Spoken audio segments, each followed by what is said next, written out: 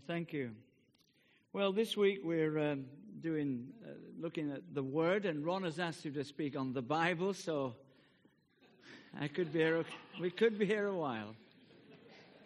But really my desire and passion is that you will read the Bible every day. And the question is really, what's stopping you? What are you waiting for? So really, what I'd like to do is give a few reasons, and what better than to let the Bible speak for itself.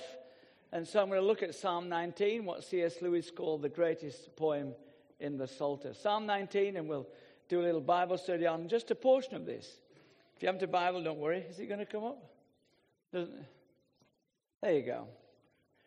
We're going to do the middle verses, but we'll read it all. Psalm 19. The heavens declare the glory of God. The skies proclaim the work of his hands.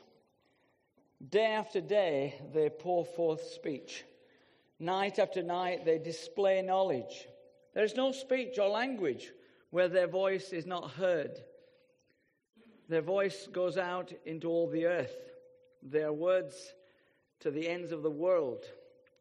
In the heavens, he has pitched a tent for the sun, which is like a bridegroom coming forth from his pavilion, like a champion rejoicing to run his course.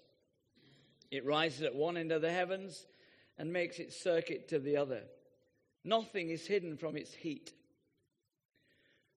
The law of the Lord is perfect, reviving the soul. The statutes of the Lord are trustworthy, making wise the simple. The precepts of the Lord are right, giving joy to the heart. The commands of the Lord are radiant, giving light to the eyes.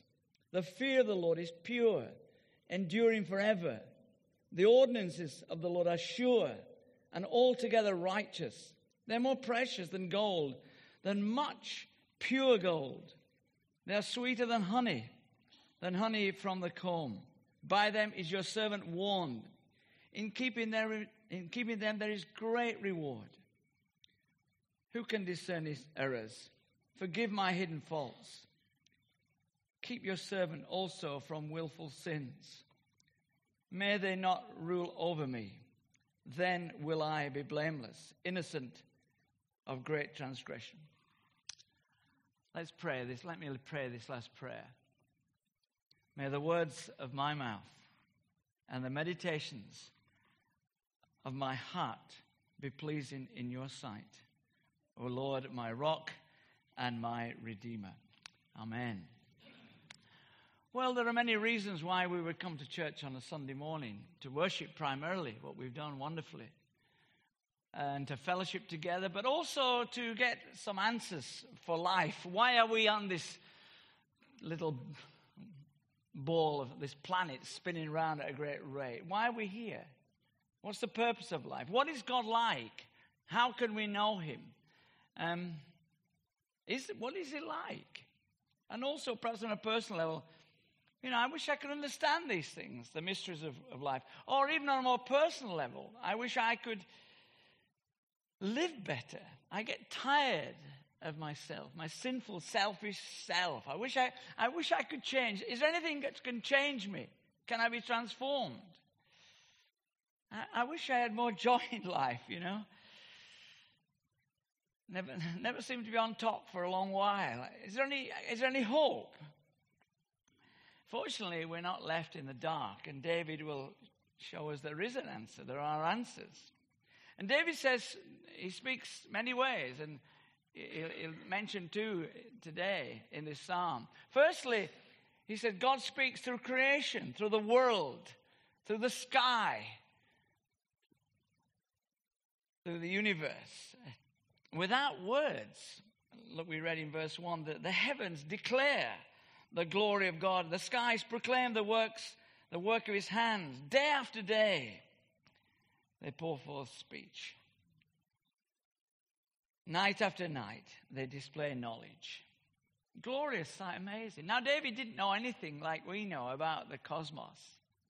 But nevertheless, this great picture that he sees before him, of thousands of stars. Now, we know that there are Well, we know there are billions of galaxies. Well, billions of galaxies, yeah, billions.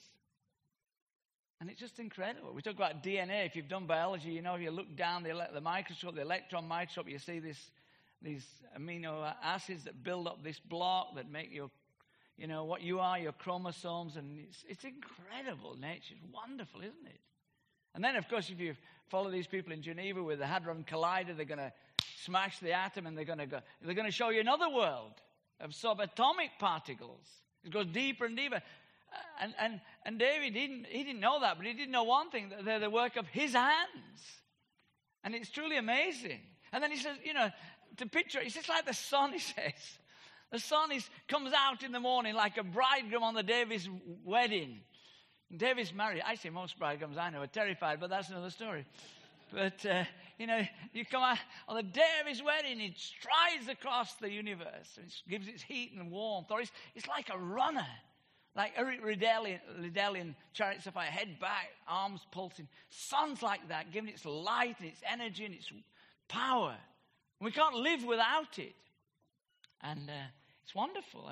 And God displays his power and his wisdom and his glory. And it's wonderful. And it dominates our life. We can't live without it.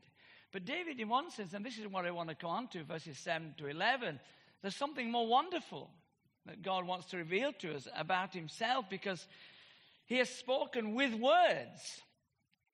He says, the heavens are wonderful, but they tell us nothing of his great love. The seas are magnificent, but they don't speak of his love for his people.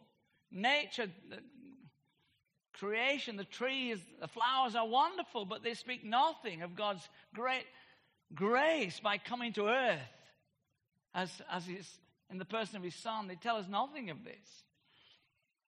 And so the great thing is, David says God has spoken not only through the world, but through words.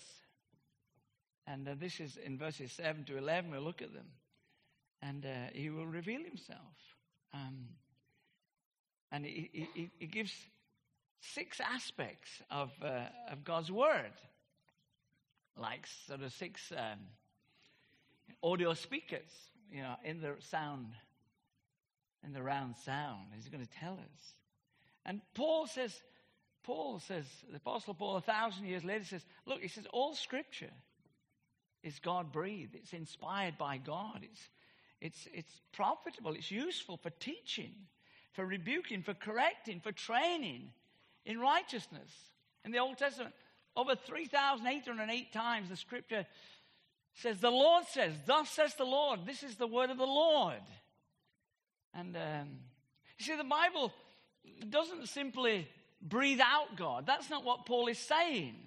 It does do. Some of the Scriptures are dry in many ways. They're not inspiring in one sense, but they're all inspired. That's what he's saying. Not simply that they breathe out God. The essence is God has breathed through his Spirit, through the minds and hearts of men, to inscripturate what he wanted. And this is what we have today. And see, this doesn't contain the Word of God, my friends. This is the Word of God. This doesn't become the Word of God through your faith or your understanding. This is the Word of God.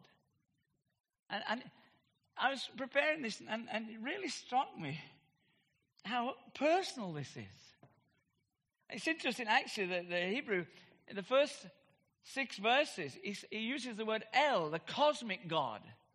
Now, in verse 7, he moves on to not the powerful one, but the personal one. He changes the very name of God and calls him Yahweh, the promise-keeping God, the one who loves his people, the one who binds himself to his people, God. And so, really, it struck me that this is God's. God loves you. That's why he gave you this book. Whatever else you get, God so loved the world that he first gave his word before he even gave his Son. You want to know that? I was in Oxford last week, and I was in the new extension of the Bodleian Library, and there's all these wonderful letters and manuscripts from Mahatma Gandhi, and there's bits of paper from Wilberforce, and everything, and they're wonderful bits.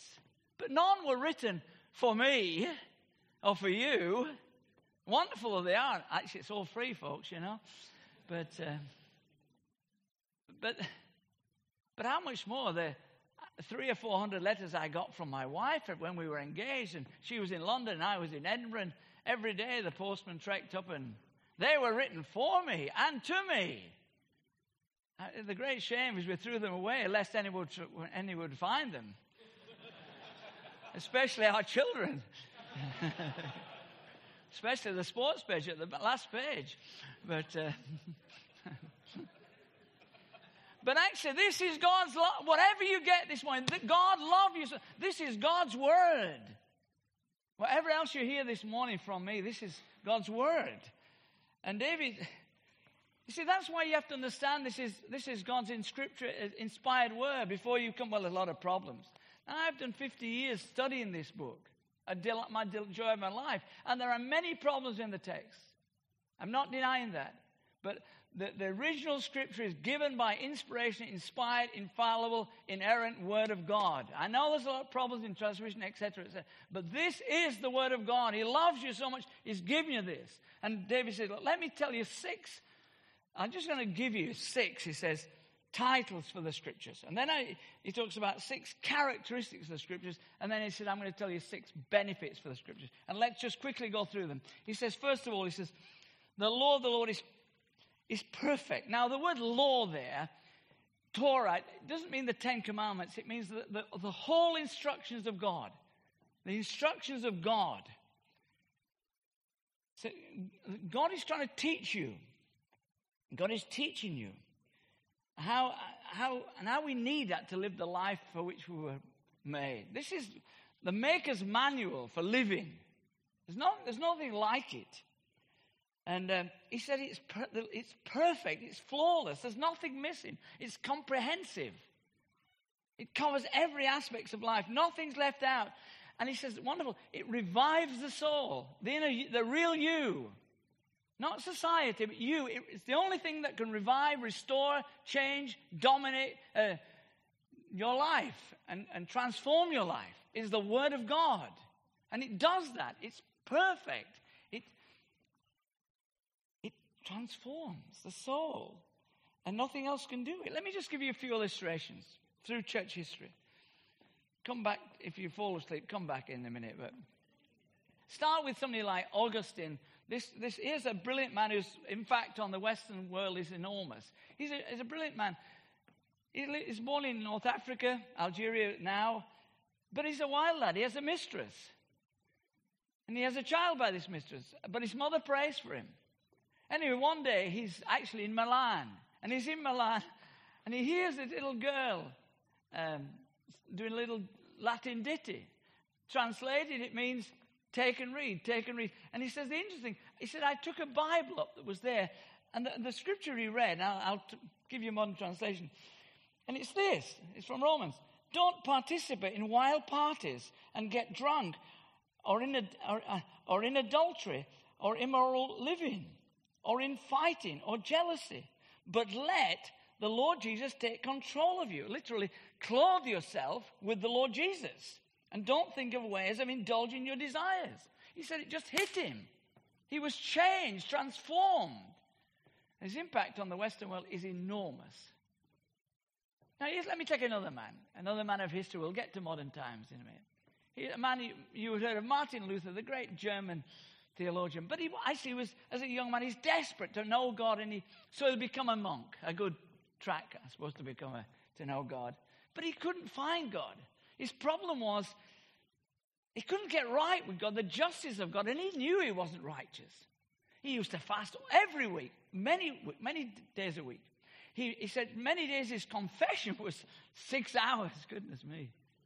He goes to Rome. He's desperate to do anything. He said, I prayed every step as I climbed up to the basilica. Every step I prayed, and he couldn't get right with God. Because the problem was, God demanded that you're righteous. And he said, I couldn't find this righteousness. Tried everything. Praying, fasting, going to Rome, the lot. And then one day, he said, I found, he said, a verse from the Psalms. And then he said, I started looking at Romans. And And then you realize, and let me read what he says.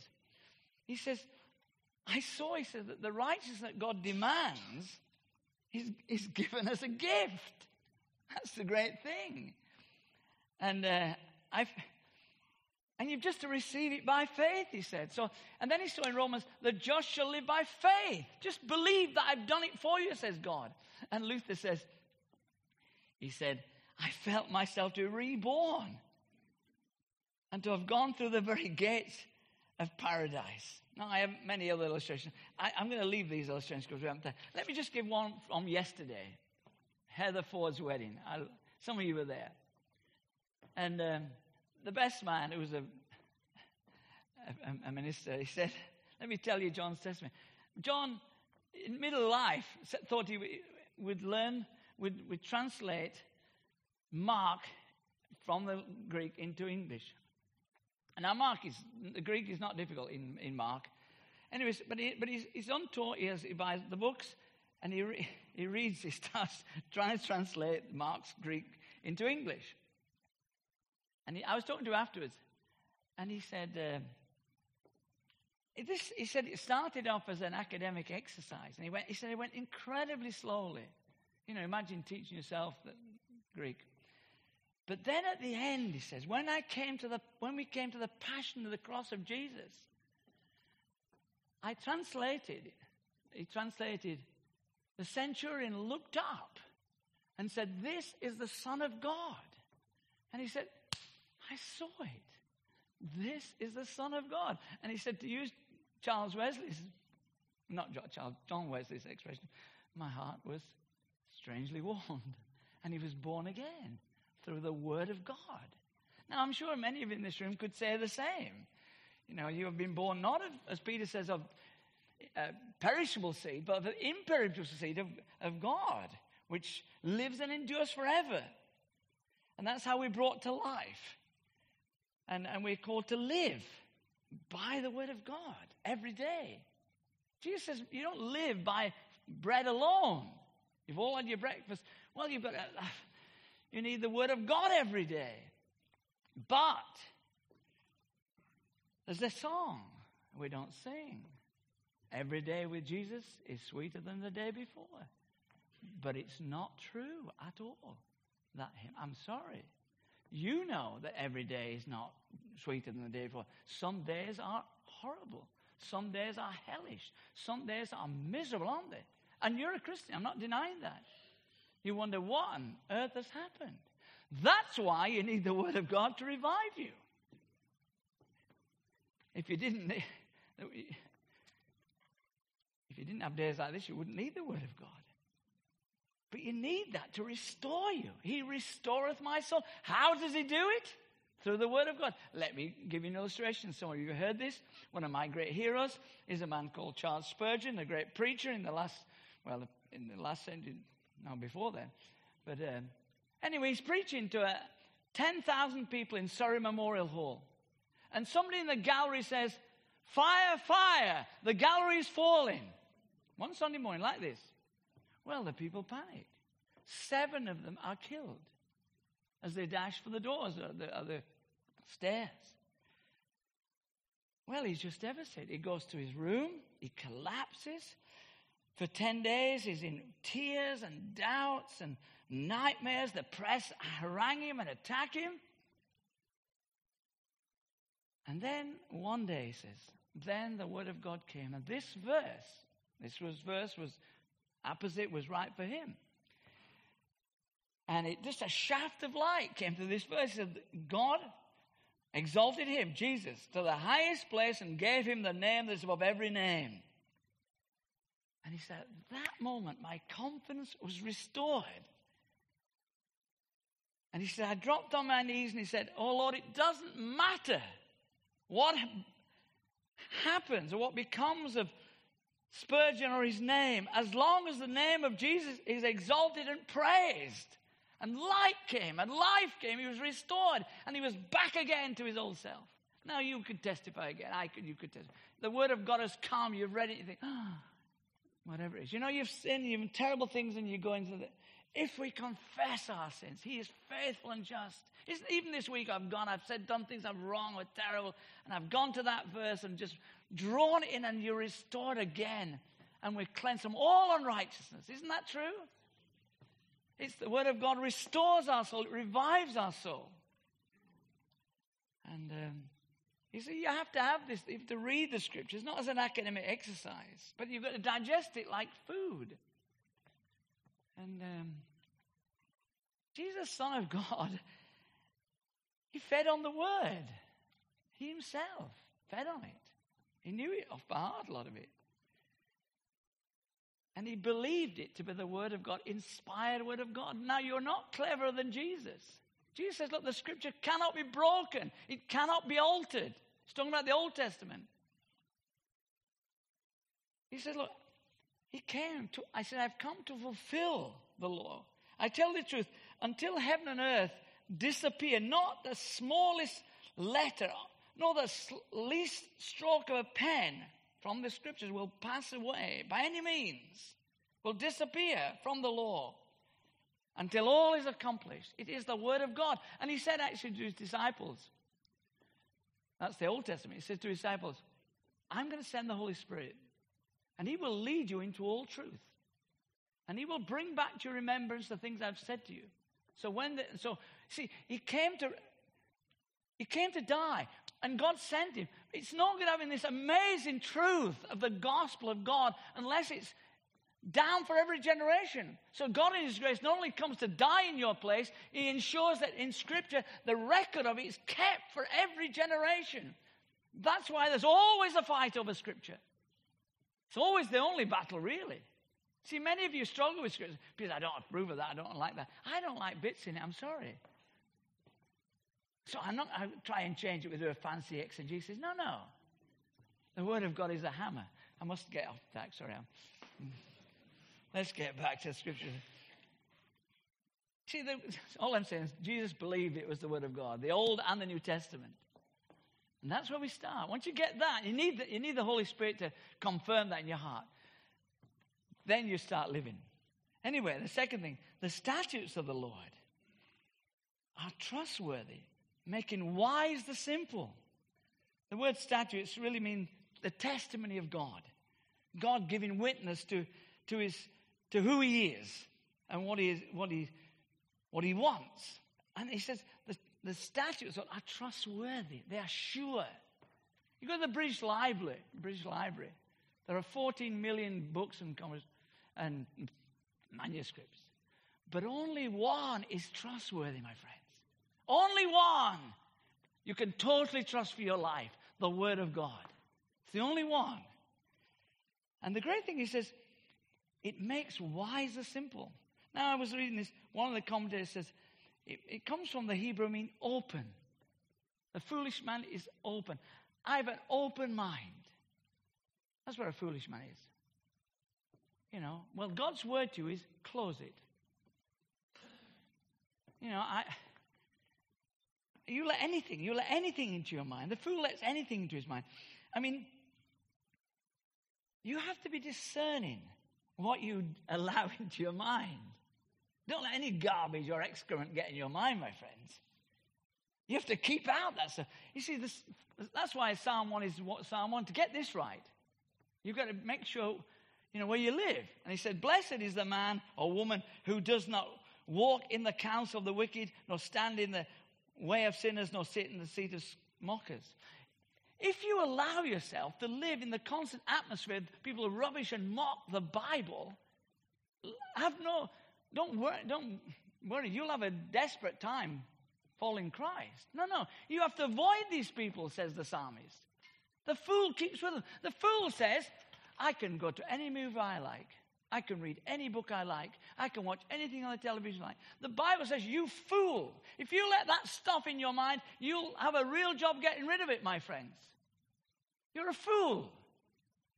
You need a padlock on your mind, my friend. You need to walk away from these things. Turn it off. You're not a film critic. Don't even try. Don't allow your brain to be filled with that stuff. You need discernment. You need wisdom. Where are we going to get wisdom from? Well, let me say this. You don't get wisdom from degrees. I'm not against degrees. I have a couple of what they're worth, You don't get wisdom from PhDs. And if you're doing one, finish it. And I'm not against that. I'm absolutely for education. But wisdom does not come from education or going to university. We all can testify some of the biggest fools we ever met when we met at university. And all the people said, amen, yes. But make sure your kids get there if they can. But isn't it true? Where do you get wisdom? From the Word of God. Some of the wisest people I've ever met left school at 12 and 13. People in my journey, and they had to leave school, my mother and father's generation. And yet, for wisdom of living, they were just superb. Why? Because the Word of God makes wise the simple. And that's why Peter says, you have to desire it. Like newborn babes, they crave pure spiritual milk. So you crave pure spiritual milk, so that by it you may grow. You can't grow without eating. That's why the church can be filled with dwarfs or babies. This is not an orphanage, my friends. It's meant to be a place where we grow. It's not just a holding station for heaven. We're meant to grow as human beings. How do you grow? By the Word of God, done and believed and obeyed. That's how it works. It's not rocket science. Quickly, the precepts, Lord, are right, giving joy to the heart. The precepts means absolute truth, statutes of the Lord, not suggestions or hints or ideas. No, he's talking about absolute truth. And they're right as opposed to wrong. There is a right way to live. Your word is a path to my feet, a light to my path, isn't it true? And this is how we are to navigate. How are we to live? If you've ever been hiking and you get lost on the moors, and you need how to live. How are we to live? How are we to navigate? Through the Word of God.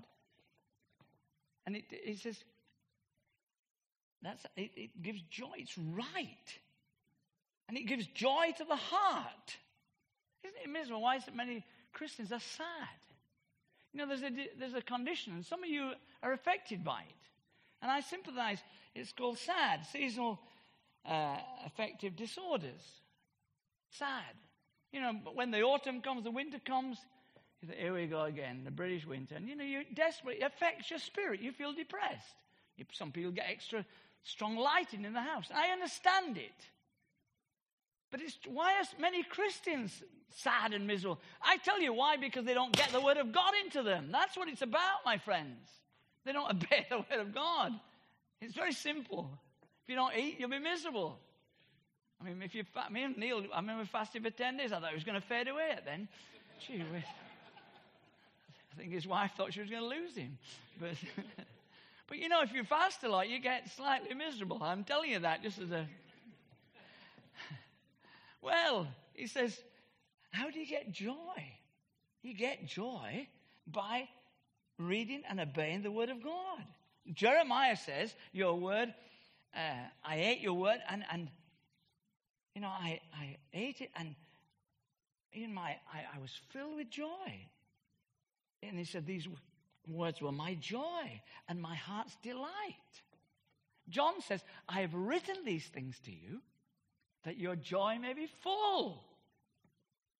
You remember when that African guy going back to Ethiopia met Philip in the desert and says, what does Isaiah 53, chapter 53? And he explained to him, and then he baptized him. And he says, he went on his way rejoicing. If you understand the word and do it, it leads to joy. Quickly, he says, next one. The commandments of the Lord are radiant, giving light to the eyes. The word is, actually the commands is not plural in Hebrew, it's singular. It means the command, the whole lot. The sum total of God's word, what God requires of you. Is sovereign, non-optional demands, decrees. They're radiant, they're clear, they're pure, they're clean, he says. transparent, easily understood. They give clear directions for life. You see, you remember when Jesus is teaching, he says to the Jewish people, he keeps saying to them, have you not read? Have you not understood the scriptures? In other words, they're clear enough. He expects his people to understand them. And they're clear. What he says, giving light to the eyes. You see it. You get it. You have the mind of Christ.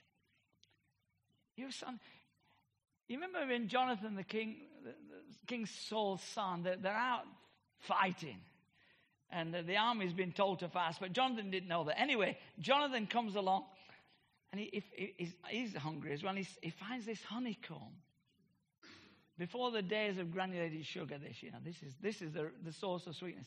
And he sticks his staff in it, says, and he lifts this honey up. And I bet he hit the whole lot. Blow the stings. And he ate them. And it says of him, his eyes were brightened. And it says, I think it's translated, his strength was renewed. That's it, isn't it? When the word of God comes, see it. Your strength, I can do it. I'm on the right track. And then it says, the fear of the Lord. The scriptures come in an awesome way to us.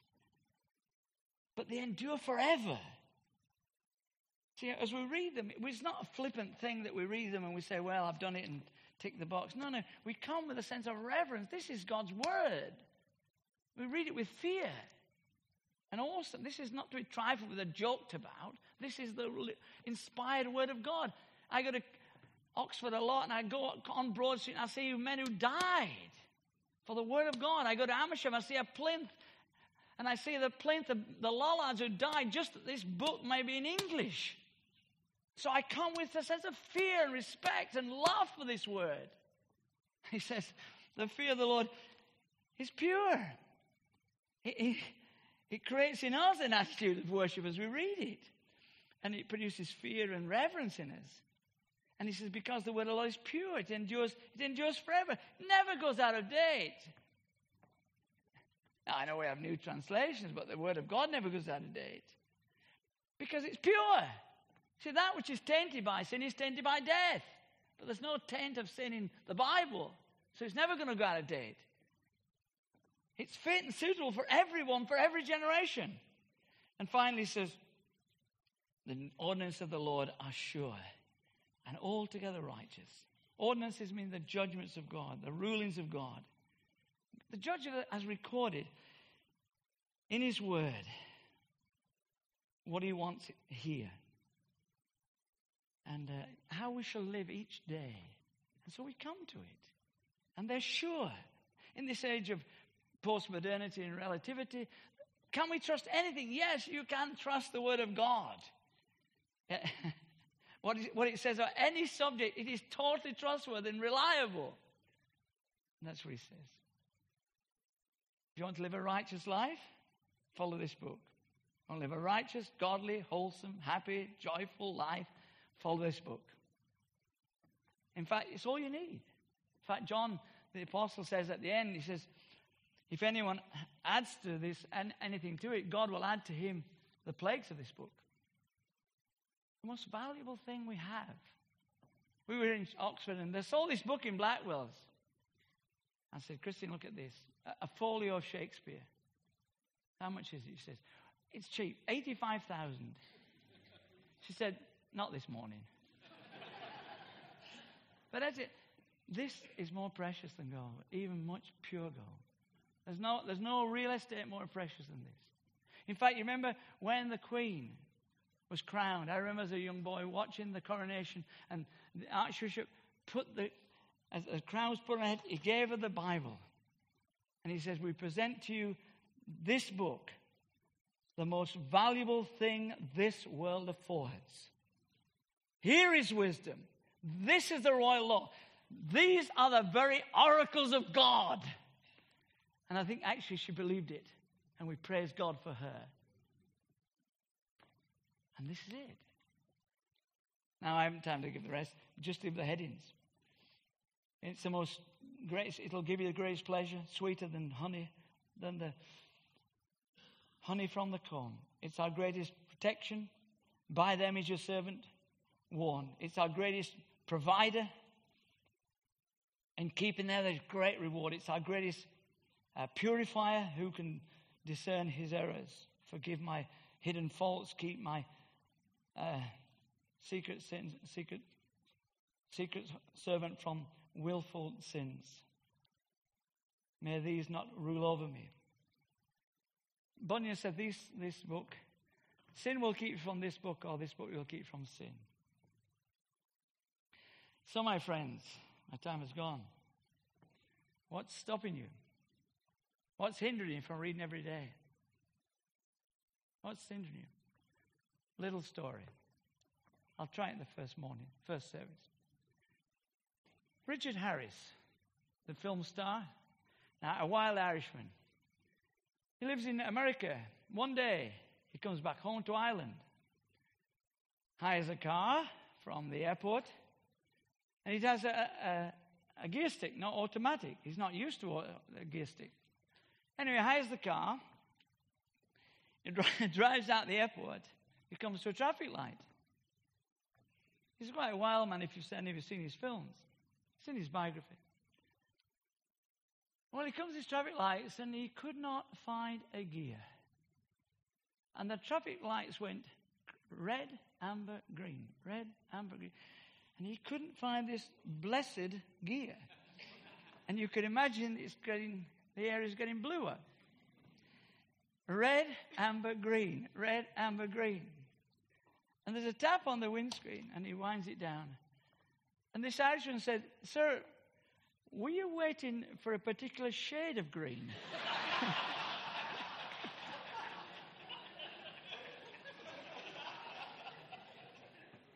My friends, what are you waiting for? What are you waiting for? Do you want to live the life you were meant to live? It's here. Do you want reviving a life with God? It's here. Do you want joy through all the seasons of life? It's here. Do you want wisdom? It's here. Do you want to know God? It's here. We have to read it every day. What are you waiting for? This is the Word of God. Read it, digest it, and do it. And all the people said, Amen.